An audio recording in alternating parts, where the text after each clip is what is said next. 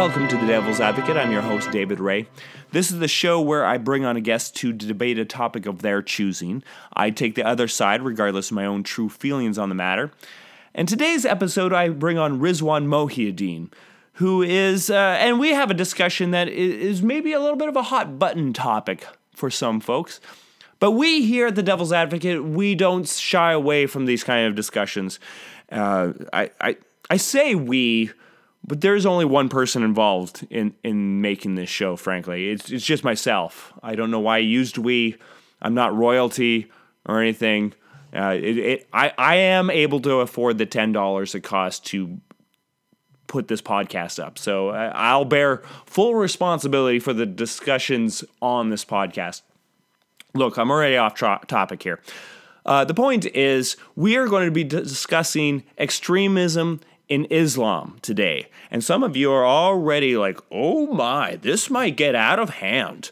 Let me reassure you that this is not just two white guys discussing this. This is one white guy and one non-white guy, which is already a step up from like Fox News, right? So with that all said, we're going to get into the episode, but I would like to remind my listeners, even though this is called The Devil's Advocate, I am in no way a friend of the devil. In fact, I am so opposed to the devil that I have not even bothered to learn what gender the devil identifies as. I just call him he is because I'm going to assign him that. So there you go. That's how much I'm opposed to the devil. With that said, let's get into this episode with Rizwan Mohiuddin.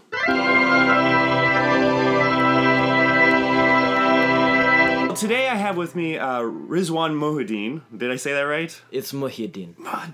It's so... All the time I hear everybody at the different comedy shows says it a little bit differently. I'm like, I don't even know which one it is anymore. The teacher in elementary school taking attendance would say it differently every day. Just kind of riff. I'll hit it one time. Eventually, a mishmash of words. He put my first and last name together. Rashmushin, whatever, some brown noise. I just knew to respond to whatever brown noise I heard. Yeah. That's me. Well, Rizwan, I can get your first name. I do have that down. Thanks for coming in to record the podcast. Thank you for having me. We didn't really have time to figure out what we're going to talk about, but I know you have a lot of things to say, so what are we discussing today on The Devil's Advocate? Yeah, I just have something on my mind. I want to just talk to the people, talk to you about the benefits and the positives about Islamic extremism. Islamic like the benefits? Yeah. Like the positives. That's Rizwan.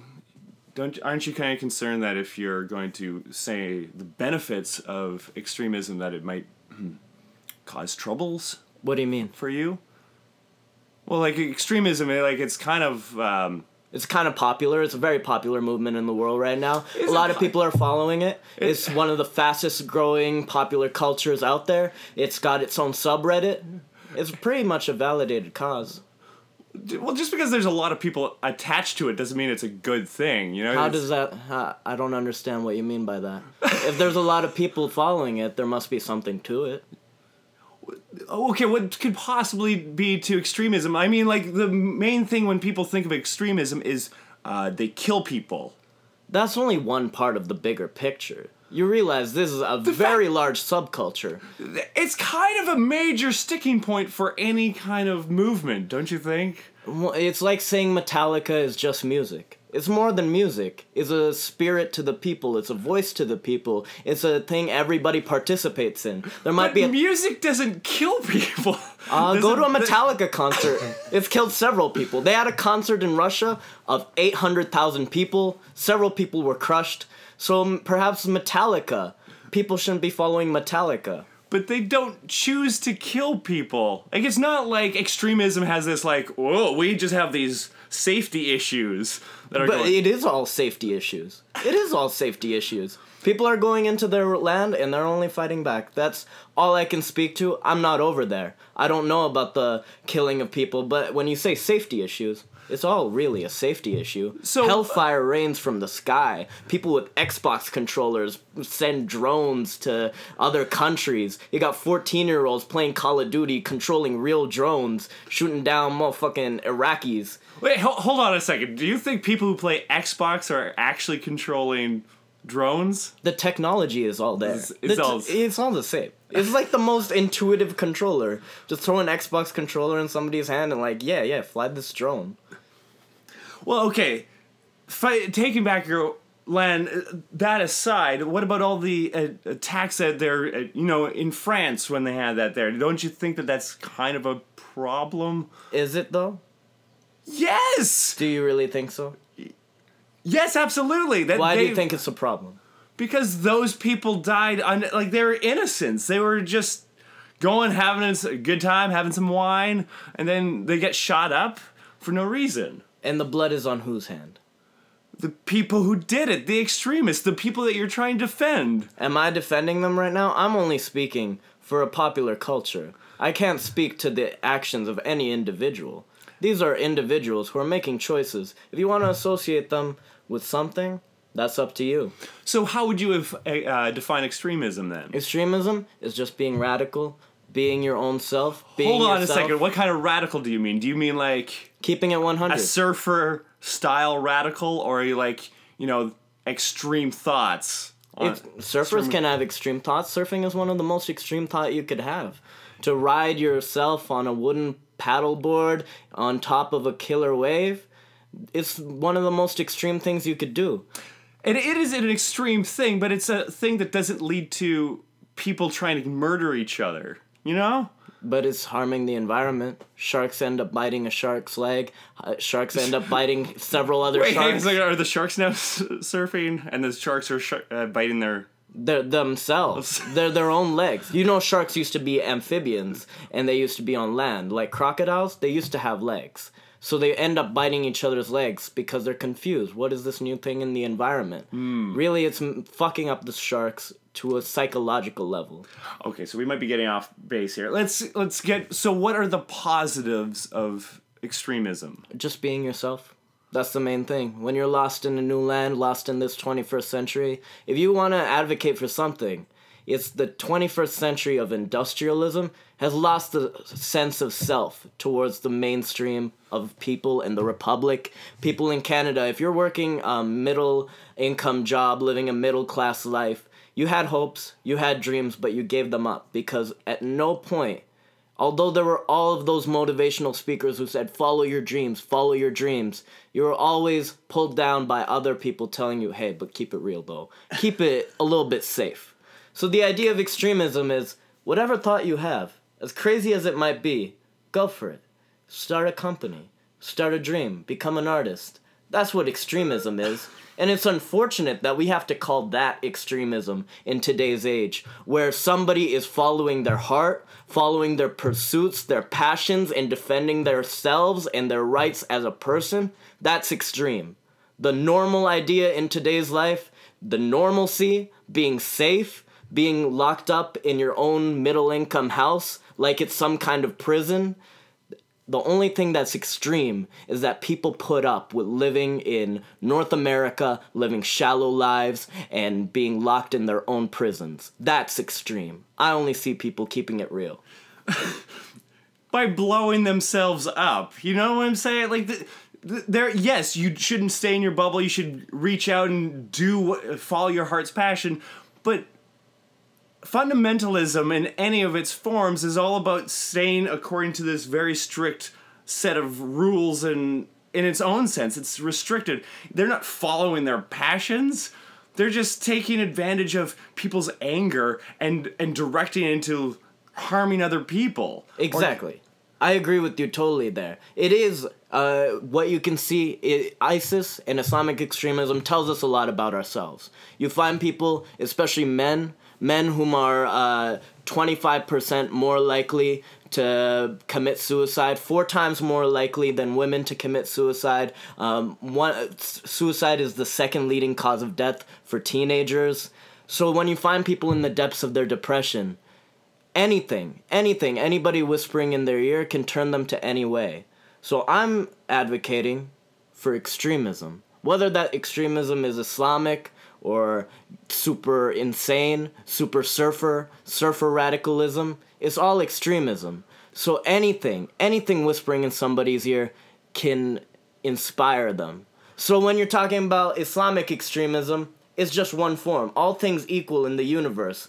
We descended from stars. Explosions run in our veins. By exploding ourselves, we're only going back to the Big Bang. We're only starting things off where it all started, keeping it real, really literal. That's mind-blowingly crazy because, one, if you're an Islamic extremist, you probably don't believe in the Big Bang. And that's conceded. The Islamic world is one of the biggest proponents of science. Throughout the medieval, while white people were getting fucked by the Black Plague, eating bread bowls and paying 10 gold for 1 onion, the Islamic world was out there. The Banu Musa brothers invented hydraulics. There was Persepolis, which ended up being fucked up by white people, but we invented fountains, hydraulics, water pressure. The Big Bang is also mentioned in the Holy Scripture.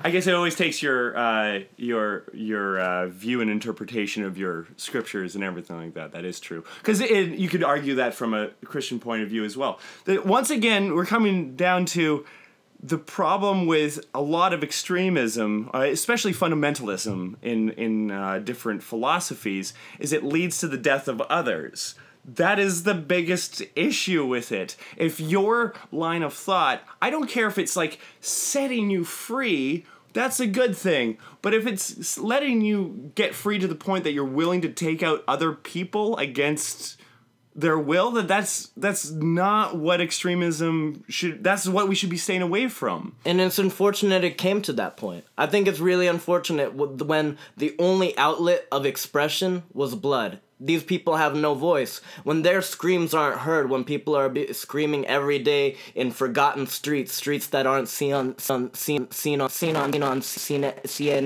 or on the BBC, that have their screams muffled. So with heavy heart and with heavy hand, a man decides, if you can't hear the screams of our people, then maybe you'll hear the screams of your own people. It's really unfortunate it came to that point. Look, I'm not saying that they're not in a bad way in some of these places that are besieged by war and drought and famine. The thing is, the response to then kill other people is not what we should be doing. We should be trying to work together to do that. But extremism doesn't want to work together. Extremism is just constantly hurting their own cause ultimately. If they were going to just provoke going in and making attacks in France or in the States or any of these places to then provoke them to come and fight them back, that's not helping anything. It's not helping their cause. It's just hurting each other. That's why we can't have fundamentalism. That's the problem with it. When it's just, I have the only sense of what's right, to the point that they're all stupid, and if they're not willing to join my side, I get to kill them. That's not a helpful position. That's going against even what the Prophet was even trying to promote, that of peace and harmony, that killing non-believers is not a good thing. You're going against your own Prophet of peace. And peace by the sword is paradoxical. It doesn't make sense. So you're willing to just pick and choose what you like out of your belief system and not really follow through with it. It's the same problem in fundamentalist Christianity. It's the same problem in fundamentalist atheism. When you just have your own thing figured out and you just hate the other side because they don't agree, that's setting up for a continued broken world, one that doesn't reach peace, which is what most belief systems are trying to move towards. And then even if extremism is trying to do that, they're doing it the wrong way. So there needs to be other ways that we come about bringing about peace. like, for instance, my suggestion, for instance, is to prevent extremism from expanding, for these super violent people to be separated. For instance, if I'm talking across the table from somebody who is an Islamic extremist, who is very much for it, I'm going to go into my computer that's recording the podcast and link it up to CSIS, and they're going to send people over, and they're going to grab the person I'm talking to and take them away. All right, CSIS, listen up right now. I got a message for all of you. Listen up, CSIS. Listen up, Stephen Harper. Listen up, Trudeau. You better make this good. You got like 3 minutes. The boy's right here. You can come and get him. The Fire mixtape is about to drop. It's called ISIS Part 1. Look, if you say fundamentalism is bad, it's one of the best things that could be out there. It's one of the dopest aspects of life. Look, your idealism lends towards working together. How can you work together when your enemy is the one suppressing you? When the suppressors are shooting you down on silence? You have no voice. You have no cause. There could be silent protest. We tried that. We could have protests in the streets. We tried that. We tried freedom of speech. We tried that. Then we got Bill C-51, and they shut that down. So with heavy heart and with heavy hand, we bring out the sound. We bring out the noise. Somebody's got to make noise for these people. Somebody's got to shout. Somebody's got to scream for what's good in this world. What's good?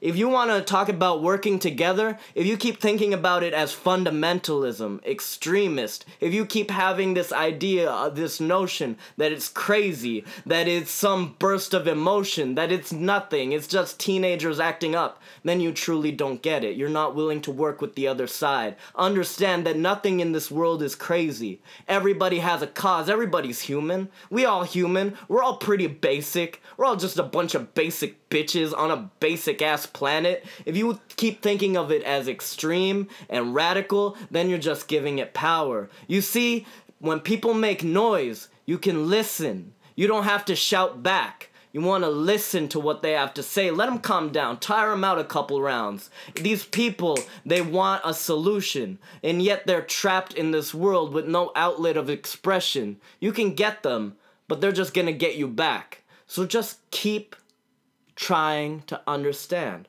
Don't force it on them. Don't force your belief. They're not trying to force any belief on anybody. They're just trying to defend themselves. A system, a portion of the world that's been fucked with for centuries upon millennia. When the Mongols came in and fucked up the world and stole their science and chopped down their trees so that they couldn't have any wood or fire. When they burned their crops so that they couldn't have food. When the Crusades came in the very next day and chopped them down again for saying, hey, we just don't like you. This fight started a long time ago. This fight started and nobody was writing down the story. Nobody was writing down the scriptures. So if you want to make history, now's time. We're just both out here making history. I'm making history on this podcast. I'm letting CSIS know that the boy's right here. You want him? Come and get him.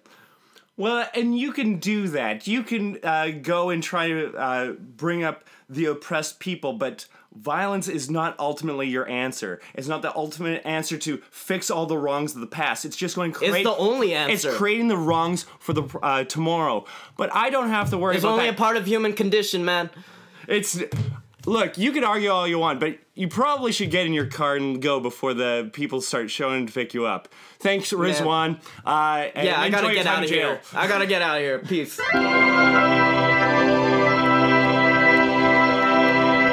Some of you might be wondering after this episode, did he actually record this a long time ago and he's just now releasing the episode? And my answer to that is, of course I did. If I released this right away, Rizwan would have been immediately caught. So we made sure that Rizwan has found a safe house and he's protected, and there's no way the authorities can catch up to him. Unless they go and see him at the Citadel Theater May 26th to 28th, where he's going to be performing in Polaroid Stories. Another way you can catch up to Rizwan, whether you are interested in hearing his comedy, or say if you want to arrest him and bring him in, you can find him on Facebook. He asked me for people to add him on Facebook. How do you spell Mohiuddin? Well, look at the title of this episode. You'll figure it out. I want to thank Rizwan for coming on and taking on a very tough topic. But alas, I think I've won again.